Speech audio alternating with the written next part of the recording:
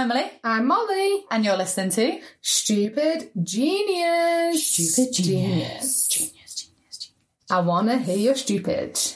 My stupid. Could it be that I came here with an inside-out top? I mean, it could be. No, actually, my stupid is actually more serious. Oh, like actually serious? I've been ill last week. You've been so ill, bless you. My stupid is feeling guilty for taking time off to sleep. Yeah, that is pretty stupid. Right? Pretty stupid. Right. Considering you got a mouthful of ulcers. Literally. This girl is not well. I've actually got spots in my ear. You know, I'm stuck in a small room with no ventilation, like about a foot away from your face. I did 3 sneezes before coming into your house, and I was like, I smell like sneeze. You know that smell of sneeze? I was like, disgusting. Which basically is the smell of spit. Yeah, mate, I smell like spit. You've got spots in your ears, just to backtrack. Yeah. Whenever I'm like run down, I get spots in my ears, but it's like right in there. Oh. Weird. So I've got my whole right side is actually just destroyed. Shit. So like I've got probably an abscess, which I showed you, didn't I? I do think though, Emily's got a bit of issues with like a wisdom tooth coming through and it looks quite infected. I wonder if that is causing issues up that whole right side, including your ear. Yeah. And it's all coming from that tooth. Yeah. You need to go to the dentist. I know. Which is so annoying because it's so expensive. And when they were saying, when I was reading about the abscess, it's like, they were like, oh, have you been, like, temperature and all this stuff, and I was like, oh, brilliant. So there's one fucking tooth that's just caused me to be ill. Yeah. Brilliant. And also, yeah, dentist, I don't know what to do because I can't afford it. Well, I actually popped into a dentist the other day to ask them if they were taking on patients, which they're not taking on NHS patients, which I didn't think they would be, but I was like, I'll just find out how much it was and stuff. Anyway, their appointments for a checkup is about £70. Yeah. But to join, you have to spend, I think it's about 110 because they insist on doing like x-rays and stuff because they don't want to take you on as a patient if... Well, is this NHS? No, this is private. Yeah. So I'm at a private dentist. Oh, so you're looking at about 70 quid then? For a checkup. Yeah. Well, I went to the dentist probably like 3 years ago and had 2 fill-ins and a checkup, and it cost like 400 quid. Yeah, it's crazy. I don't know what they're gonna, because it might be a root canal. That's what I read. Nah, your wisdom tooth's just coming through. So what am I going to do about the abscess? Huh? They'll give you antibiotics. An abscess is an infection. Yeah, I know, but I've had an abscess before and they had to take out the tooth. Well, it depends, though. Okay. Yeah, if the abscess is coming because of decay in the tooth. Yeah. But from what you showed I've got, like, issues with my teeth. I usually have... Oh, right. Well, what you showed me, it looks more like your wisdom tooth has got infected around where the wisdom tooth's coming out. So I hope so. Hold hope. God, I'm panicking. I'm such a hypochondriac as well. Yeah, it is mental though, isn't it? Like, thinking back when we were kids, or at least when I was a kid, it was free. It's fucking free to go to the dentist. And now it's like... actually mental. And it's like I haven't decided, like I'm going to wait like a little bit longer to go to the dentist. Just don't, honestly. Just in case it goes down. No, just don't do it, because when I think back to when I had to have that root canal, which ended up in having an actual tooth removed. Oh my God, when your whole face was giant. And I had to do the Aldi area manager graduate final interview, and I was high as a fucking cat. I've been swigging whiskey all morning, which I don't know why I thought it would help the infection. I was an absolute mess, but that was because I left it because I was worried about the cost. Right. And I ended up losing a tooth, and it was like a visible tooth as well. Yeah, and now you got a gold tooth like a bear there, so do you? Do I have a gold tooth? Do I have a gold tooth? Open wide. Are you fucking asking me that question? Do you have a silver tooth? Or do you just have a gap? What? Where's the tooth gone? No, I have a bridge. It's like tooth coloured. Why would I get a fucking gold one? No. It should be cool. Can you imagine if I actually had like what they called a grill? A grill. They are pretty cool. They're coming back, like they're bringing it back. But bless you, Em. So you're feeling completely like ragged. Let's be honest. Yeah. Here you are recording a Super Genius episode. I'm a trooper because you're a hero. But that is my stupid. Just feeling like guilty and just trying to power through. And I just think. Yeah. Do you know what I think is really stupid about that? Go on. Is how many times have we advised people that you need to, but you're right. When you're ill. Yeah, you're your own biggest, like, good advice, but don't ever take it, isn't it? Very true. I'm always like that. I'm like, you need to rest. And then I'm like, I can do it. Yeah. Or I could start this new DIY project. Oh my God, yeah. Don't even talk about that. Me. Yeah. So my stupid is completely ridiculous. And... yeah, just, it's a stupid because I'm bigging it up now because I couldn't think of anything. Let's be honest, I just couldn't. I don't think it's because stupid things aren't happening. I just think it's that I'm so all over the place at the moment that I'm not even being attentive to things that are happening.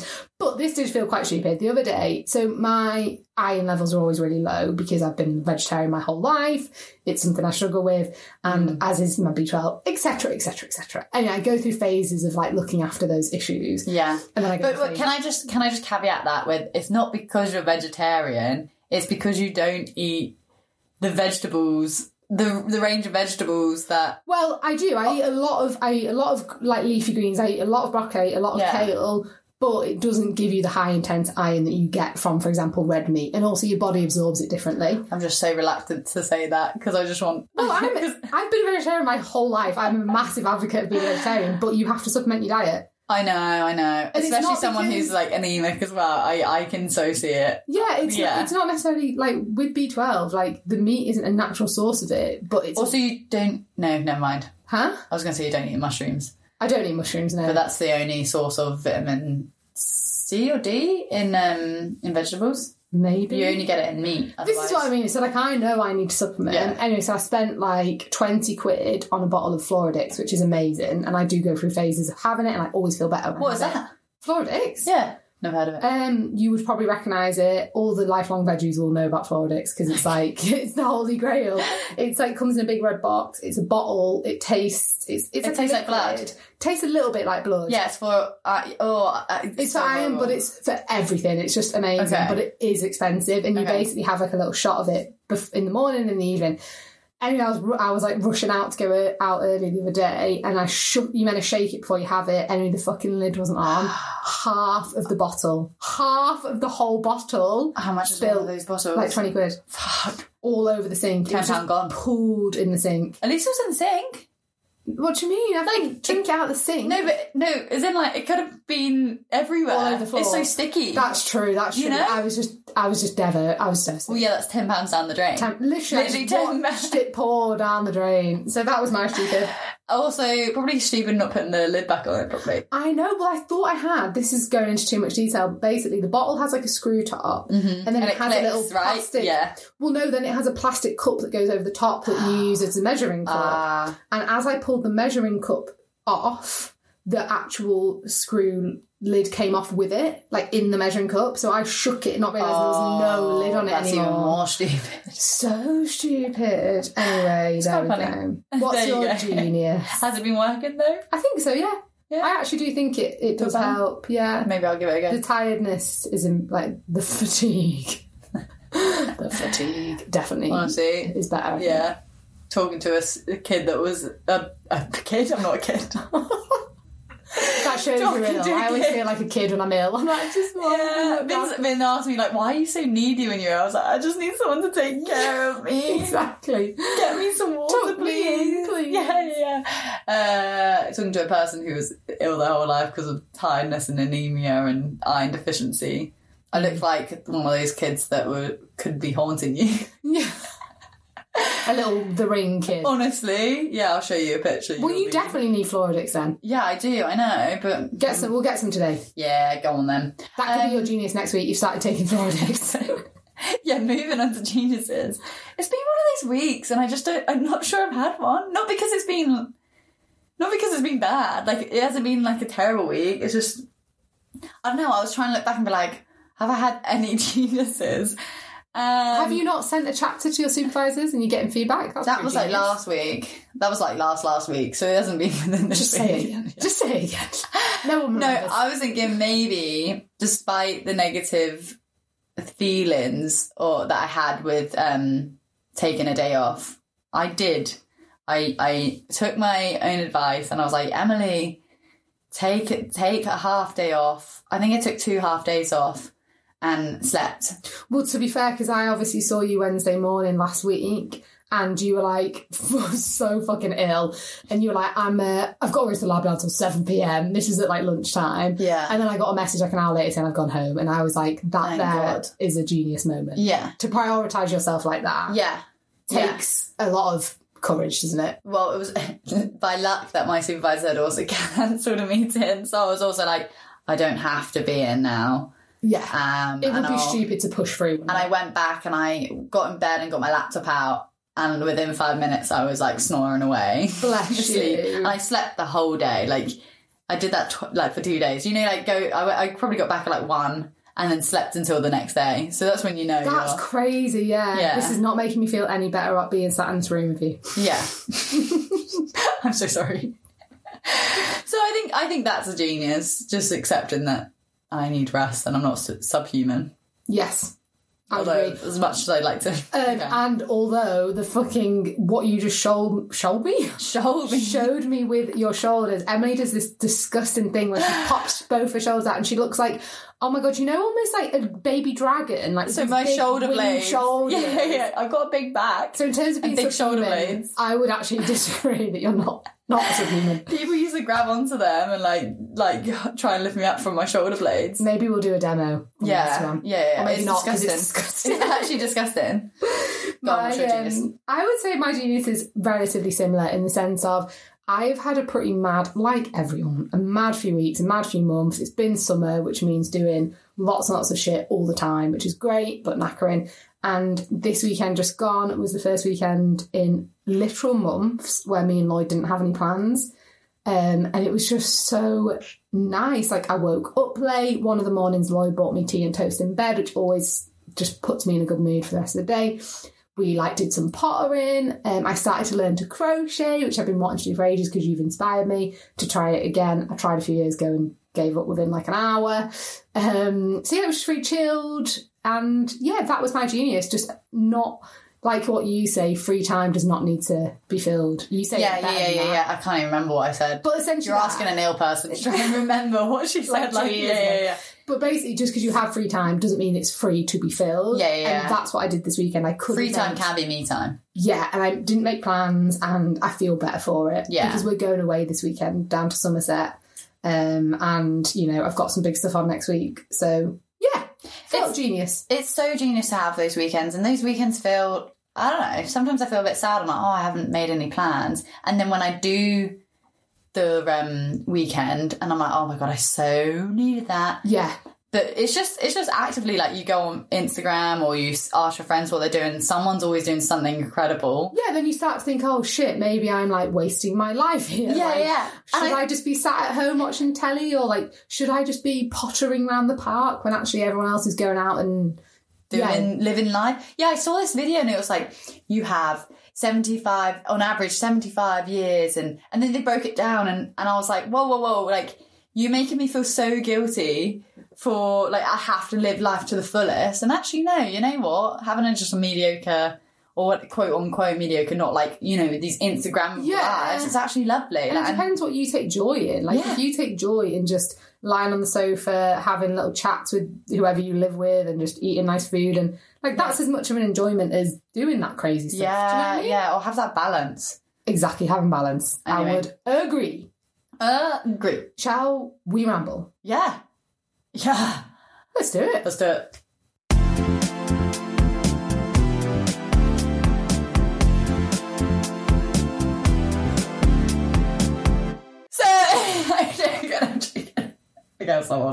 oh my God, that was frightening. In this episode, no, I can't do it. Okay, let me try again. Come on. Molly's actually lost it. We've lost it basically. I scared Molly. We had a plan. I was meant to speak first. Emily has just dived right in there. She's thrown me off. Because I'm always self-conscious about over-speaking. Because I know I speak over you. So I thought I'll just do it. I'll just intentionally do it as a laugh. And Molly actually got scared. So now she can't. And now I can't talk. Cheers, Em. Thanks very much. I'm sorry. In this episode, we're talking all things supervisors. If you want to know what your supervisor thinks about you, then this is the episode for you. We're going to be disclosing all the juicy stuff, basically. Basically, what your supervisor says behind your back, what they actually think about you. No. Whether they like being your supervisor, but mainly like what they find challenging, how we can do things better, and yeah, just like how meaningful the relationship is. We think this is a really important issue to discuss because, well, let's face it, like your supervisor is one of the main relationships that you need to foster throughout your PhD. And also a healthy and respectful relationship with your supervisor it can benefit so many things. It can improve your morale, it can improve your productivity. Ultimately, it can actually boost your career. And I know that sounds dramatic, but it's not. Like, your supervisors can open up avenues to co-authorship or things like that if you have a good relationship with them. Ultimately, as well, it can affect how quickly you actually progress in your PhD. And without sounding like a complete drama queen, your supervisor relationship can make or break your PhD experience. Yeah. It totally can't it? I've had awful stories. Yeah, and I have had a very good experience, and I know that has had a huge impact on my PhD experience. We just feel like it's really critical that we look at how we work with our supervisors and not against them. And central to that is actually having a really good understanding of what our supervisors experience, what challenges they face, and the different things that they have to actually contend with, as well as being our supervisors. Yeah, it's important for us to know, what our supervisors have to deal with, because we know they have a lot to deal with, but what is that? What does that entail? Sometimes we don't. Sometimes we get wrapped up in, you're my supervisor, you need to get back to me. Or how do I manage my supervisors better, or this and that. And so that's why we thought we'd bring you this episode. But we kind of wanted to dive in why lecturers have so much to deal with. And more lecturers are being signed off with stress. There's an increase in workload and pressure to perform across many different areas. This is coupled with a 25% pay cut since 2010. That's mad, isn't it? And they only have to do more. Do you know what I mean? It's not like they're doing less work for that. They're doing more and more work. There's also limited time allocated to supervisors to engage in supervision. So in my faculty, we have learned that the director of studies, i.e. the first supervisor, gets 60 hours per year. However, the first and second supervisors don't get any. And I have actually 3 supervisors. I have 4 supervisors, 1 main. And so the thought of them getting no supervisory hours. Well, I think they said, didn't they, that they cannot get any. So the first supervisor, i.e. the director of studies, might decide to allocate some of their 60 hours to those supervisors.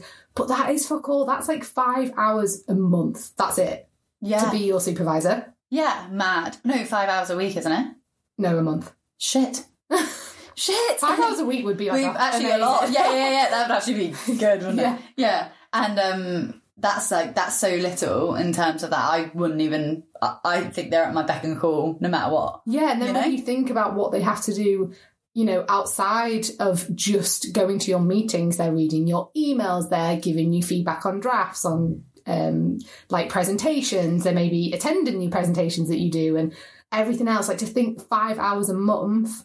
Yeah. Literally, it's fuck all. It's fuck all. And that's just your main supervisor, and let alone the other ones that are giving you advice and all that sort of stuff. And obviously it does vary, doesn't it, between faculty to faculty. So that's not an apply all to everyone. Yeah, but I imagine it's probably similar. Yeah, I think they get a few hours more in my faculty, but it's pretty similar. And I think what you said just before, like, it's very easy as a supervisee, as a PhD student, to think that, well, this is one of their main jobs to be my supervisor, and therefore they should grant me X amount of attention and stuff like that. And really, we're a tiny, tiny drop in the ocean of what they have to do. Yeah. And it's hard to separate yourself from that, because we all are the centre of our own universe, and we're all like, I need to get this done.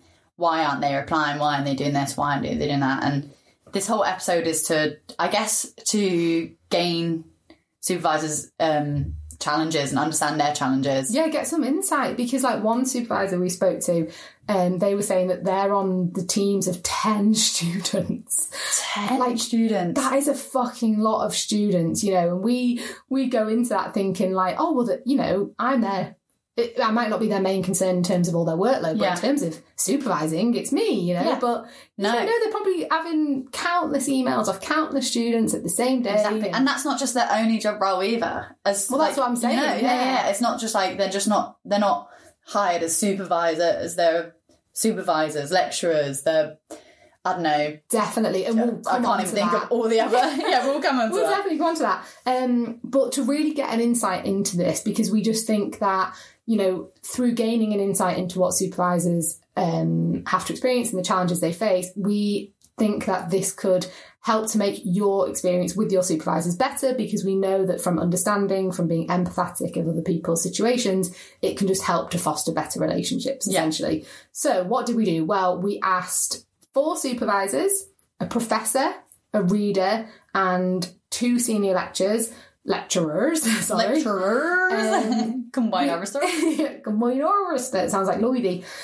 We asked them to share some experiences, and we posed them a few different questions just to really get like an insight into what they feel about being a supervisor. Exactly. Why are we going to sit here and talk about what we think that they feel like, rather than getting their actual lived experiences? Straight from the horse's mouth. Straight from the horse's mouth. So we put out the question to lots of different supervisors we know, and these are the responses that we got. So the first question was, what are some of your biggest challenges as a supervisor, and do you have any sort of specific examples that you could share with us? So a professor got back to us and said, for me, it has been students that are more interested in holding the title of doctor than the process of actually getting there. If a student is not interested in their research area and they're not interested in reading and writing, as a supervisor, I find this really challenging. There needs to be some motivation and curiosity. I had a student once who noted in our initial meeting that they didn't like reading and they didn't like writing. As you can imagine, it didn't go down very well and they ended up abandoning their PhD. I don't like writing, but doesn't mean that I'm going to abandon my PhD. This is a whole thing, and do you know what? Let's talk about this on a different episode, but I actually sort of mentioned this to you the other day, Emily, didn't I? That I feel like sometimes I hear on Instagram and in people's conversations this idea that like researchers don't need to like reading and writing and da da da. And oh, we've had this whole thing. And it's like, actually you as a researcher, annoyingly you do. And you can have, we've talked about this. But like, not annoyingly, because that is what a researcher is. If you don't like that, do something else that doesn't involve that. That encompasses what you want to do, because I struggle with writing. That doesn't mean... But you still like doing it. But I still enjoy the process of writing it up. And I just take a different angle, or I need to take more time. It's the part that I will leave longest for me to do, rather than, say, I don't know, recruitment or networking or something. That's something I find really easy. Yeah. So yeah, you're going to have your strengths and weaknesses. But if there's something that you absolutely dislike doing, or is quite frankly really bad at and not going to... Yeah, well, that's it. Like, even though I like, and I'm probably good at the reading and writing, there's aspects of the PhD that I'm not as good at, and I don't particularly like, but I wouldn't start out a PhD by being like, oh, by the way, I don't do that. Like, I don't, do you know what I mean? Yeah, this is not me, I'm not going to do it. Yeah. And I'm like, it's part of the job description. You're going to have to do it for me, because I can't do it. You wouldn't take a job at, like, say, for example, a supermarket and be like, oh, by the way, I don't stack shelves. Yeah. That's the job, right? Yeah, that's true. Yeah, it's on the job description. And I like the fact that they've said have some motivation and curiosity. That's basically take some initiative. Yeah, and the curiosity, I think, we forget about that as a PhD student. Like, you need to be curious, because no one's going to instill that in you, are they? Yeah, because I remember my first, like, presentation of the results, and they were, like, asking me these different questions. I basically presented them the base results, and they were like, what about this? What about that? And it really opened my eyes to, I haven't been curious about my results at all. I've presented them as they were. I haven't gone, ooh, what about that? That's interesting. Let me dive into that, and let's figure out why that's the case. And it's asking those so what, isn't it? So what? And so I've tried to take that on and knowing when to stop the curiosity, though. That must be hard as a PhD supervisor, because how do you make someone have that? I don't know if you can, which I suppose is why she said, or they've said, that it ended up in them abandoning their PhD. If you don't have any motivation or curiosity, that's not something you can instill in someone else, is it? They need to find that on their own. Well, and I think we've definitely talked about this, and we'll that if you're doing it just to get a PhD, you're not one, not going to enjoy it, and two, you're probably not going to complete it, realistically. And I think if it's like part of your motivation, then fine. Yeah? Yeah. We're all motivated by the idea of being doctor. I'd love to be called doctor. Yeah. Yeah. But if that's the only reason, you're going to have an issue, aren't you? You're definitely going to have an issue. Because it's so much harder than just doing a qualification. It's like... Definitely. You're it's a life change. Yeah. What's our reader got to say then? Okay, so the reader said... The biggest issue for a supervisor, in my experience, is team dynamics and conflict resolution. Managing conflict and maintaining a cohesive team can be challenging over the PhD journey. Resolving disputes I was going to say disreputes. Disreputes. Resolving disputes and ensuring a harmonious working environment is essential for progression and morale. The key challenges that faced are, within my institution, there is a new supervisory structure which consists of a lead supervisor, co-supervisor. The emphasis to support the PGR now rests with one person and that causes the friction across the team, especially if they're not included in the student conversations. An example of that is when university milestones are due, such as annual progress review, as each member of the team is supposed to sign off the progress of the student. This can lead to conflicts if there's a disagreement towards their progression. Do you know what? That's really interesting, because that's something as a PhD student you would just never have an awareness of, would you? I would never know that what was going on in terms of the actual... The team dynamics is in between the supervisors. Like, we know how the dynamic is between us and the supervisors, but to think that there's actually potentially conflict between the supervisors... Oh, I've seen it happen, and I know I've heard about it happening. And like actual arguments in supervisory meetings, which I can imagine now. Not my supervisor. Sorry. And he's like, I've seen it. I've seen it. I saw my supervisor's fist fight in front of me. Can you imagine? Like an Elon Musk and like a Zuckerberg situation. Across teams, just like punching the camera.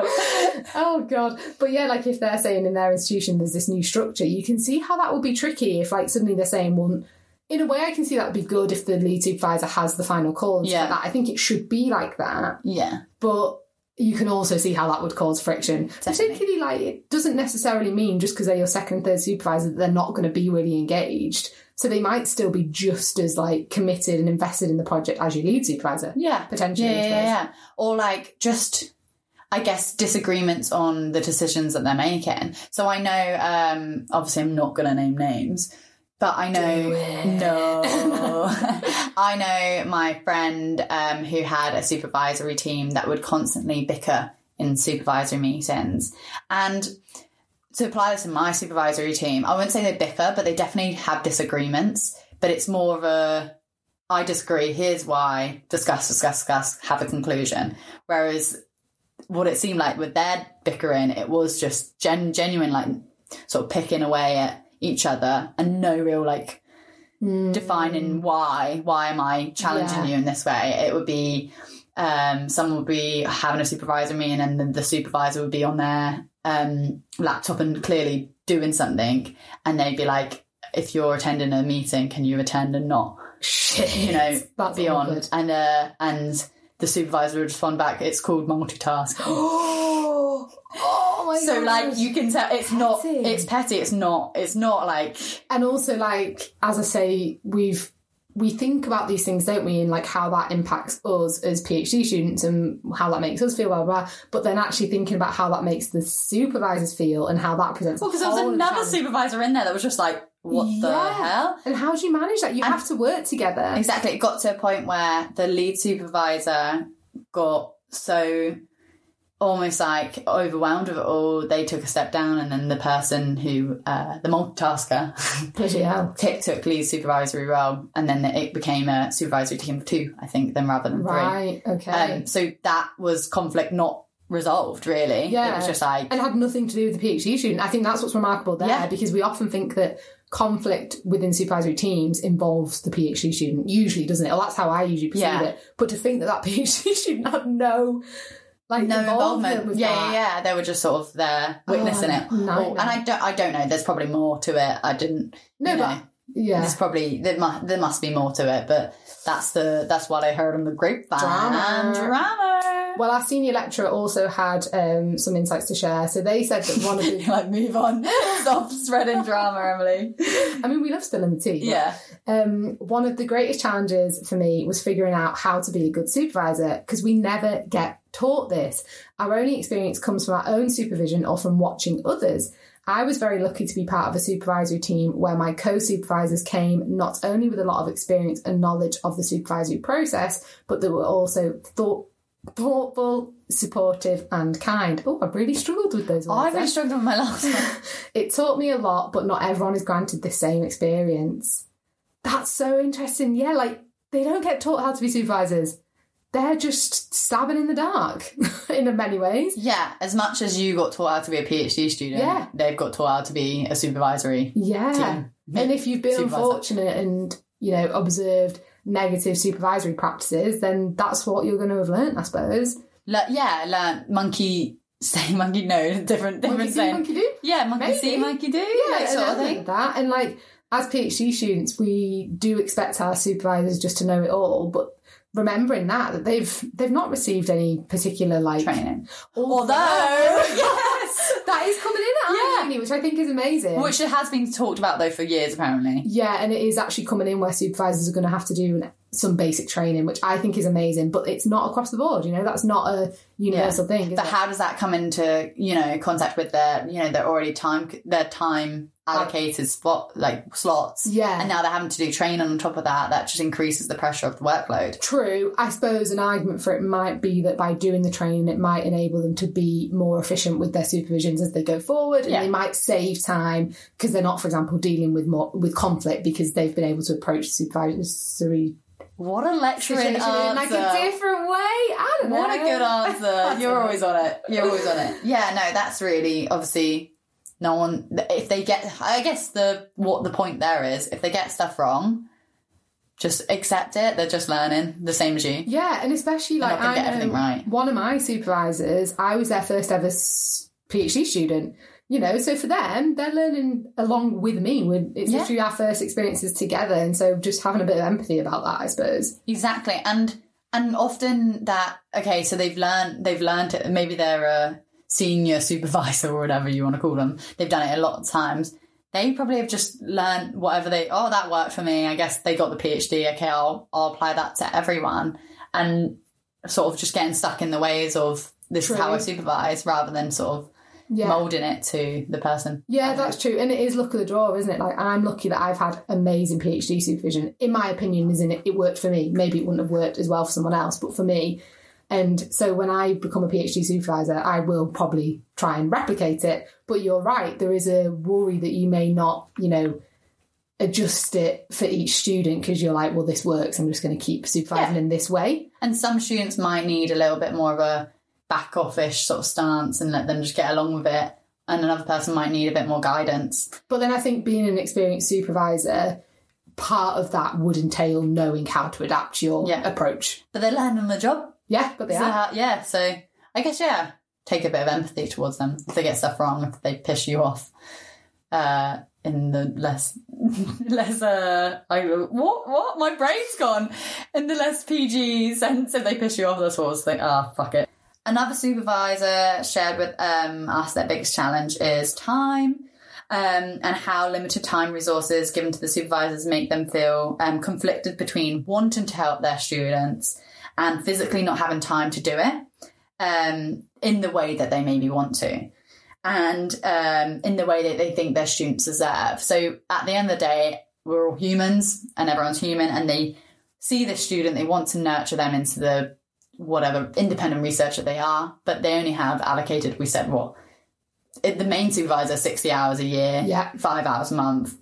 I don't know who other supervisors, 0 time, maybe, who knows. Yeah, that must be so hard, wanting to give them more time but physically just not having it. And imagine them asking you for help and you going, I physically don't have allocated time for this. What do you do? What do you do? I know there's been times where students emailed me, and I'm only a TSO, teaching support officer. I'm not a full-on lecturer.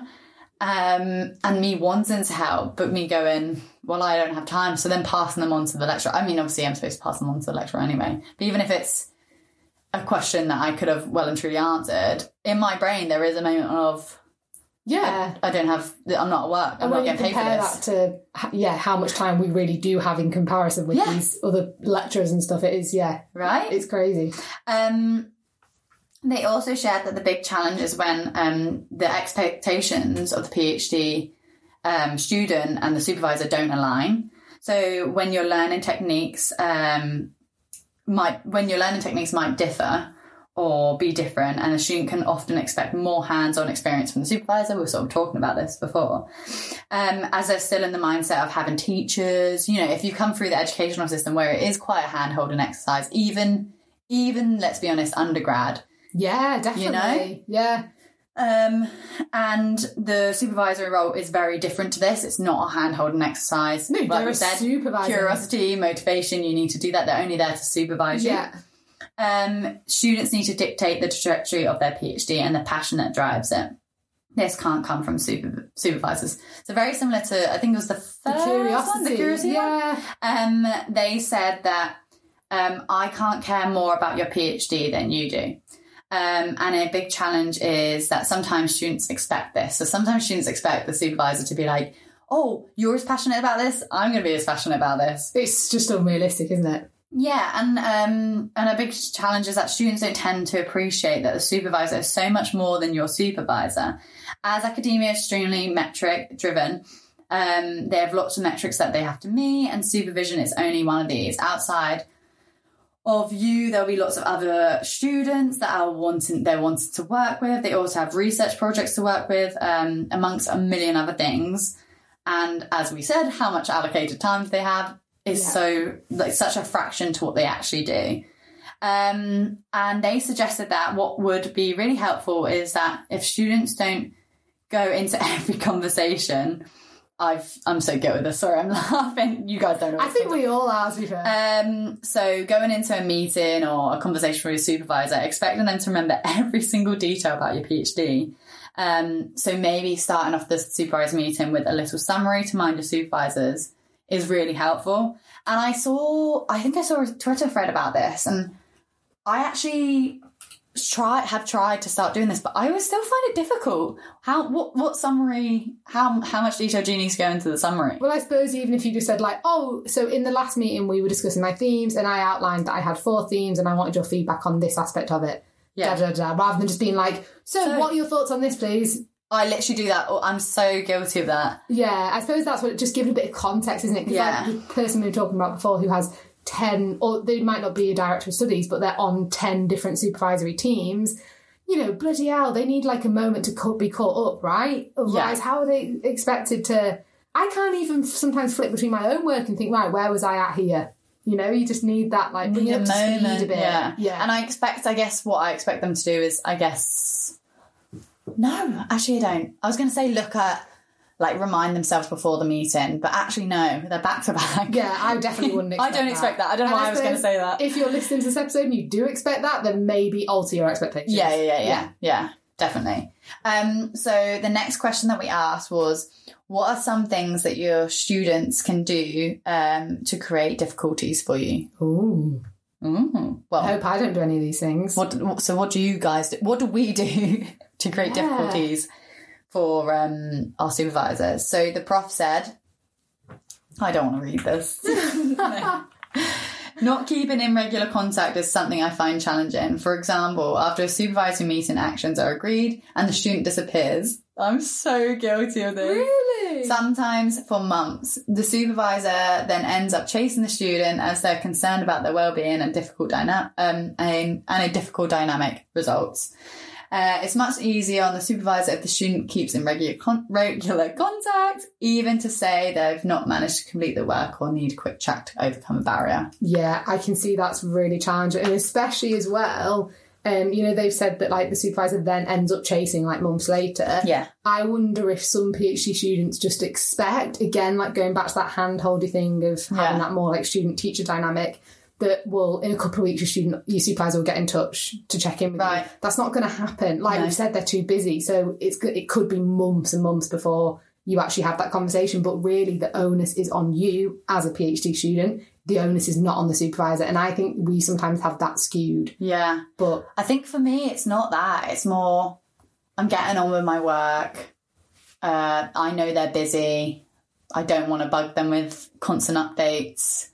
What else? Also, I just don't know. Sometimes I haven't, completed the task and I feel bad about it. And I'm like, oh. Yeah, I suppose the way they've said it is like it's usually the result of the student having a barrier and not progressing. Right. And actually just speaking to the PhD supervisor would help. But I suppose in your situation, you're saying, well, actually, it can sometimes be because you're being productive and therefore you feel like you don't need your supervisor. Yeah. But actually probably I know my supervisor always messaged me like, Emily, can we have an update? Yeah. Because I'm like, oh shoot, it has been a couple of months and I have not updated him.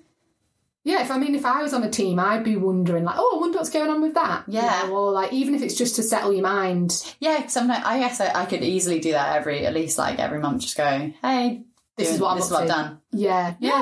And even if they don't respond, it's just sort of, you know, they've seen it and they've gone, oh, cool. Because, I mean, in theory, you should be having, I don't mean you, but a PhD student should be having, like, a monthly meeting, ideally, shouldn't they? Yeah. Which is where you would have that, this is what I've done this month, this is what I'm going to do next month. But if you're not having that, then, I guess just, like, a few lines over email. That's true. Yeah, like, yeah. I'm still here because... Well, I guess summer's just been, so I feel like everyone goes...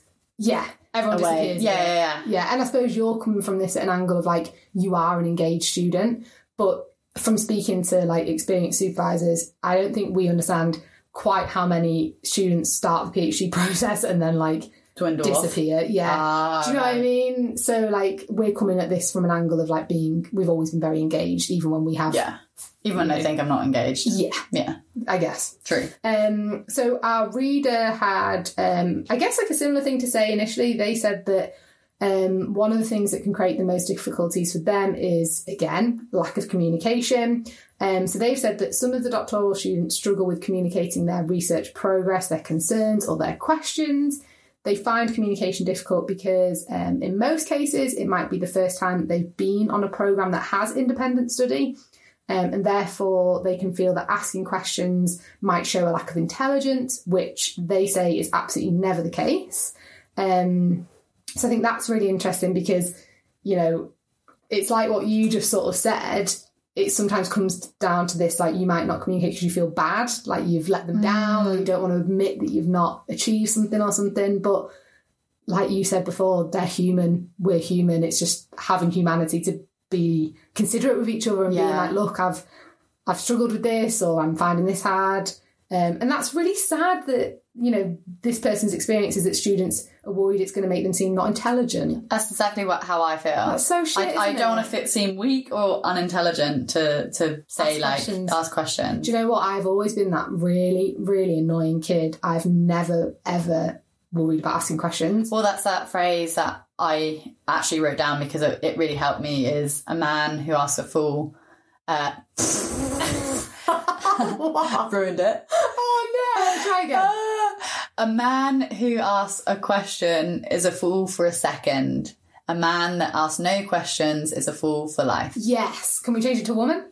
Or Can we say a person? Yeah. Sorry, it's just like an old proverb, I reckon. These old fucking things are always written for men, aren't they? But yeah, a man. That I could not agree more with. And I think that is something that I've actually, that's always been a Hermione Granger thing in me. I've never, ever bothered about asking questions. Yeah, fucking annoys me. Because as well, I think I was always that person in lectures as well, because I can fucking guarantee if you've got that question, someone else does as well. And so I don't mind being that idiot that you're so inquisitive though, and it's, you know, a lot. You do, you know, random, like, whenever someone says a thing, you're like, oh yes, this is it. I'm like, what the fuck, how did you know that? Ask questions about it, probably. Literally, I'll say one thing and you have 20 questions. I always prep sometimes when I tell you something. I'm like, I know she'll have these questions, so I need to know. That's horrible though. No, it's good, because, like, you're so inquisitive and you obviously care. Say, like, when Vin got the job, I came to you and I went, I knew you would have fucking questions, and I told Vin to message me what it is, like, all these questions that I knew Molly would have, because I know I won't be able to answer that. I'm just interested in these. Yeah, exactly. So our reader said that their second issue that they feel creates difficulties for them as a supervisor, it's the dreaded procrastination. Oh, God. And time management. So they've said, again, some doctoral students they've experienced really struggle with time management, and this can lead to delays in completing big milestones. You've already mentioned, like, the annual progress review, or also just meeting deadlines. And this can affect the overall progress of the research. So they've said that the main reason is linked to the communication, because students tend to read copious amounts of articles in an effort to demonstrate to their supervisor that they have knowledge, which inadvertently slows things down and makes the academic progress of actually writing up the thesis really slow. Yeah. So that's quite interesting, because when this person started saying about procrastination and time management, I thought they were going to say that students are procrastinating, i.e. not doing anything. But what they're saying is that they're procrastinating in the wrong area. Yeah, so maybe their attentions are elsewhere rather than where they need to be. Yeah, like they're still focused on the work but not in the right way. So like, and it maybe I sort of can relate to this. I can definitely relate to this. Of like moving on to the next step because you're not confident in it. So it's like, right, I'll just keep doing this. Yeah. I'll just keep reading because I don't want to move on yet because I'm scared. And I remember feeling like that for sure. I feel like that all the time. And also just directing my energy sort of, I've had so many side projects that my PhD has taken a back burner and I have been procrastinating the PhD because there are hard bits and I'm like, yeah, definitely. Yeah, we're putting it off not out of laziness, but out of like worry or something. Yeah. And I suppose, like they've said, linking to the communication, if you're feeling like that, just tell your supervisors, and they'll like make you feel better about it. But also, if you constantly have this communication with your supervisors or supervisor, you're gonna have that accountability a little bit more. So if you go a bit like and then you're probably more likely to be able to move forward with the progress. Definitely. And you'll worry your supervisors less because they know what position you're in. Whereas like when they don't know where you're at or where your head of game is or whatever in any sort of thing, they are clueless. They can't help you. Yeah. I know my supervisor came just to have he just had a chat and he was like, I just need like a 10-minute chat to know where you're at, where I'm at, and that makes me feel, he was like, I feel a lot calmer now. I know what we need to do. Well, it's like if we were working on a project and your name's on something, you're responsible for something in part, but you haven't got a clue what's going on in that project. You're definitely in your head, you're going to be like, well, fuck, like, should I be doing something? Yeah. It's a horrible feeling, isn't it? Yeah. So we shouldn't put our supervisors in that position. Exactly. That's definitely something I could work on. It can be really... So, I was going to say, what? Senior lecturer. Is this what they said? Yeah. It can be really challenging to give a student's work attention it deserves if we don't have enough time. I always appreciate when my students are able to submit drafts a couple of weeks ahead before a meeting. This is something I actually had to learn, which is so dumb because it's like so obvious.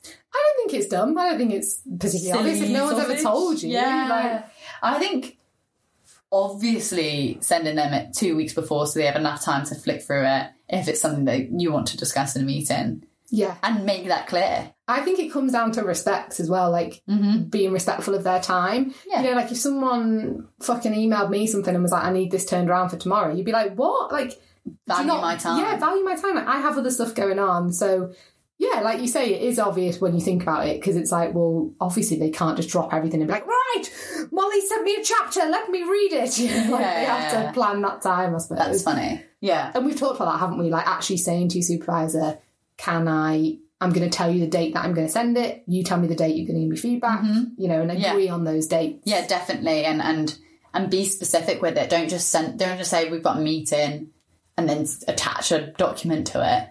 Say like, we're going to be discussing this if you could. Yeah. You know, because I've definitely done that. Because last week you had I literally done that. Yeah. I was like, I assumed that they would look at it. Yeah, because didn't you send an attachment which you expected them to read, but it didn't say, please read. Yeah. But again, I can see why you would do that because it seems obvious. Yeah. We're we're having a meeting to discuss this and... You know, the document was the this. Yeah. But I suppose they thought, well, we're going to discuss it in the meeting. Yeah. But so be clear. Exactly, communication. And, you know, if you feel like you're being too... I don't know, sometimes I'm like, am I being too pedantic? Am I being too, like...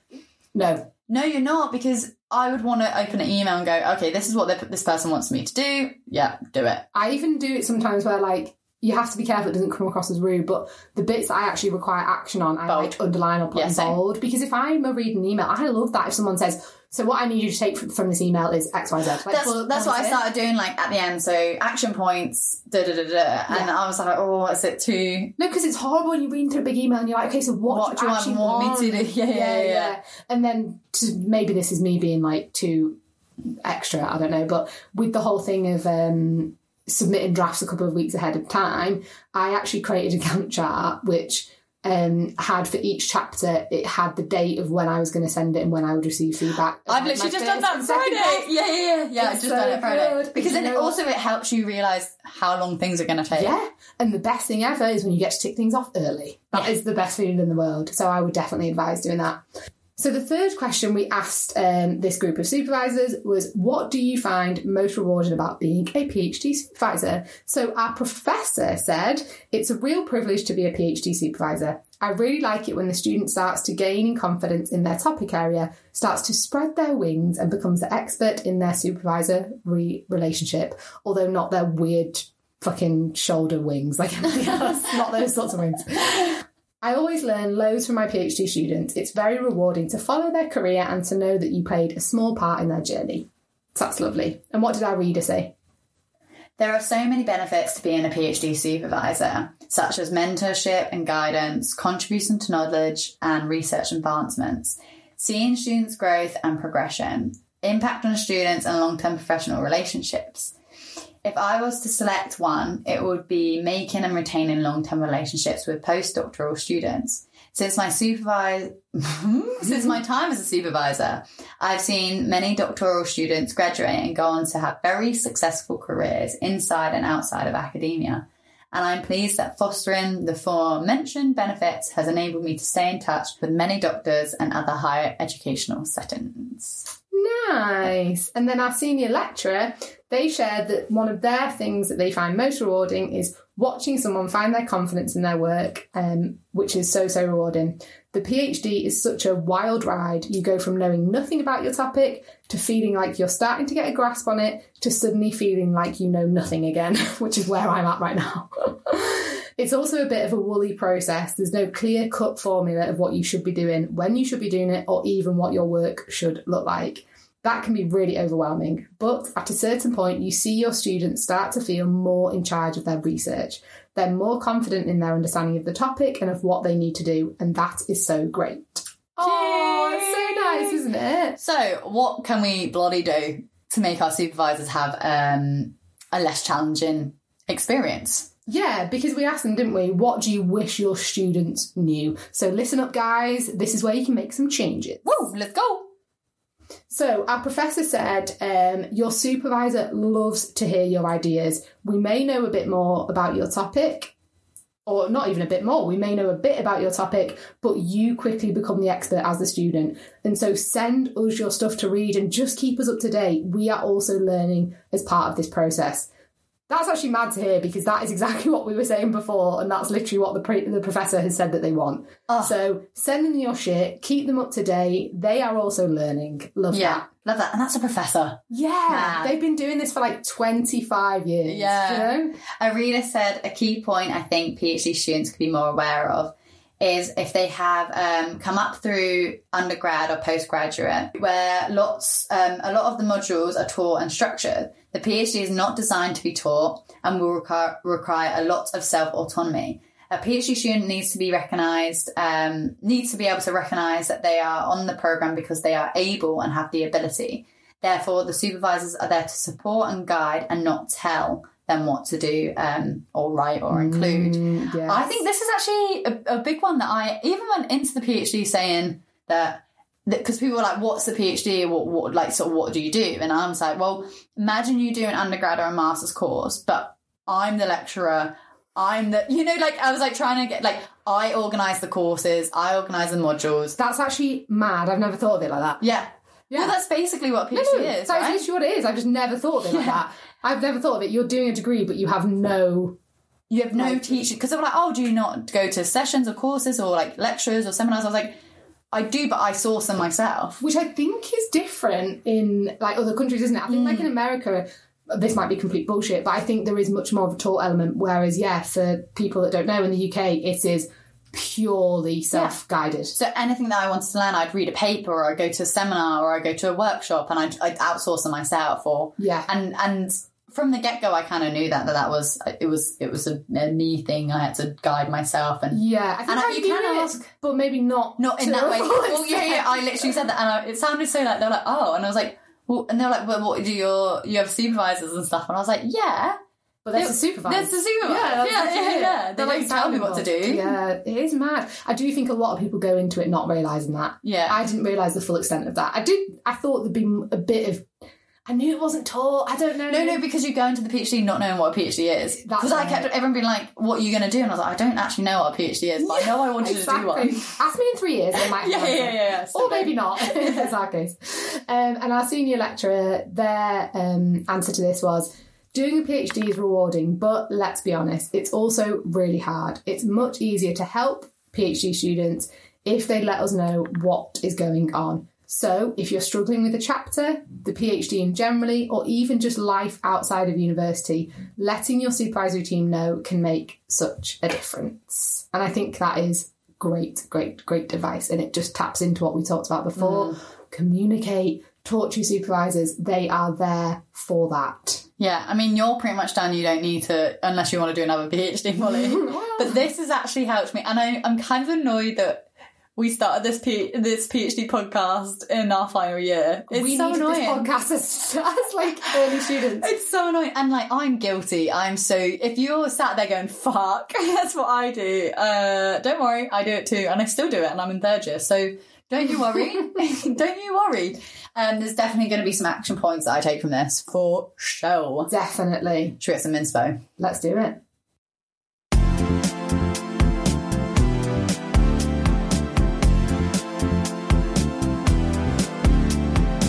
You go first, Molly. Molly, we forgot to post.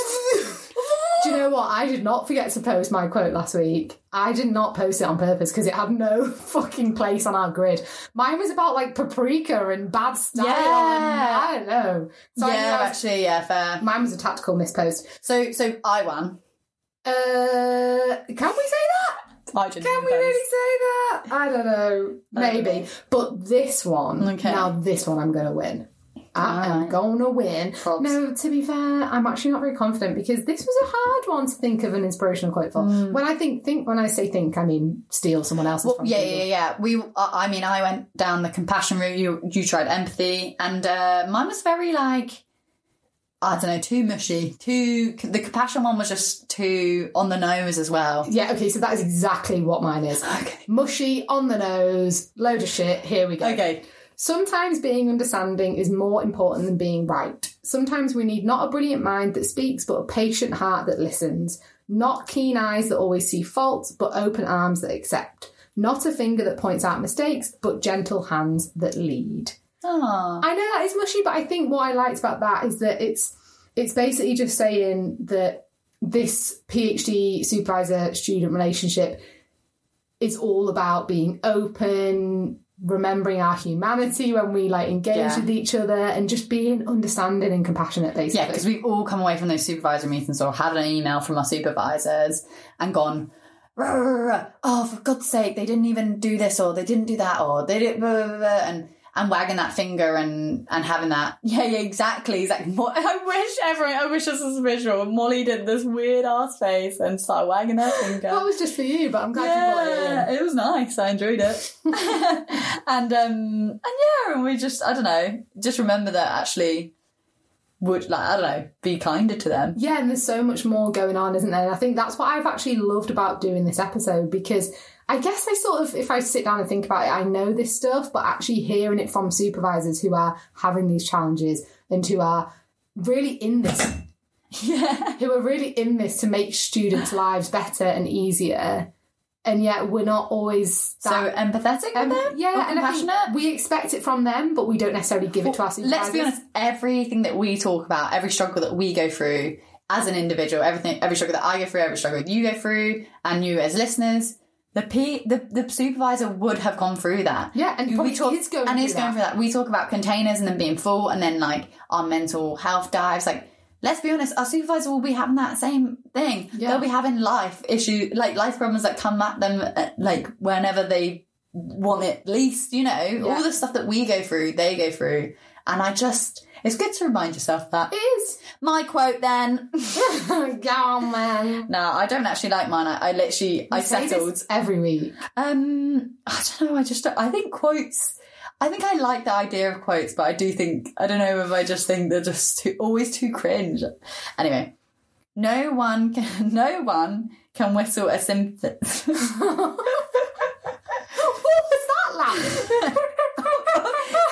Oh my God, someone open a window. I don't feel safe. Can you hear that? I don't feel comfortable. That was funny. This is not a safe working environment. No one can whistle a symphony. A symphony? I need saw my tongue come out. No one can whistle a symphony. It takes a whole orchestra to play. La, la, la, la, la, la, This has been Super Genius. on Instagram. We're always there. _pod. We've enjoyed you hanging out. Why am I saying hanging out? Hanging out. Hanging out. Hanging out. Thanks for hanging out with us. We enjoyed it. Bye. Goodbye.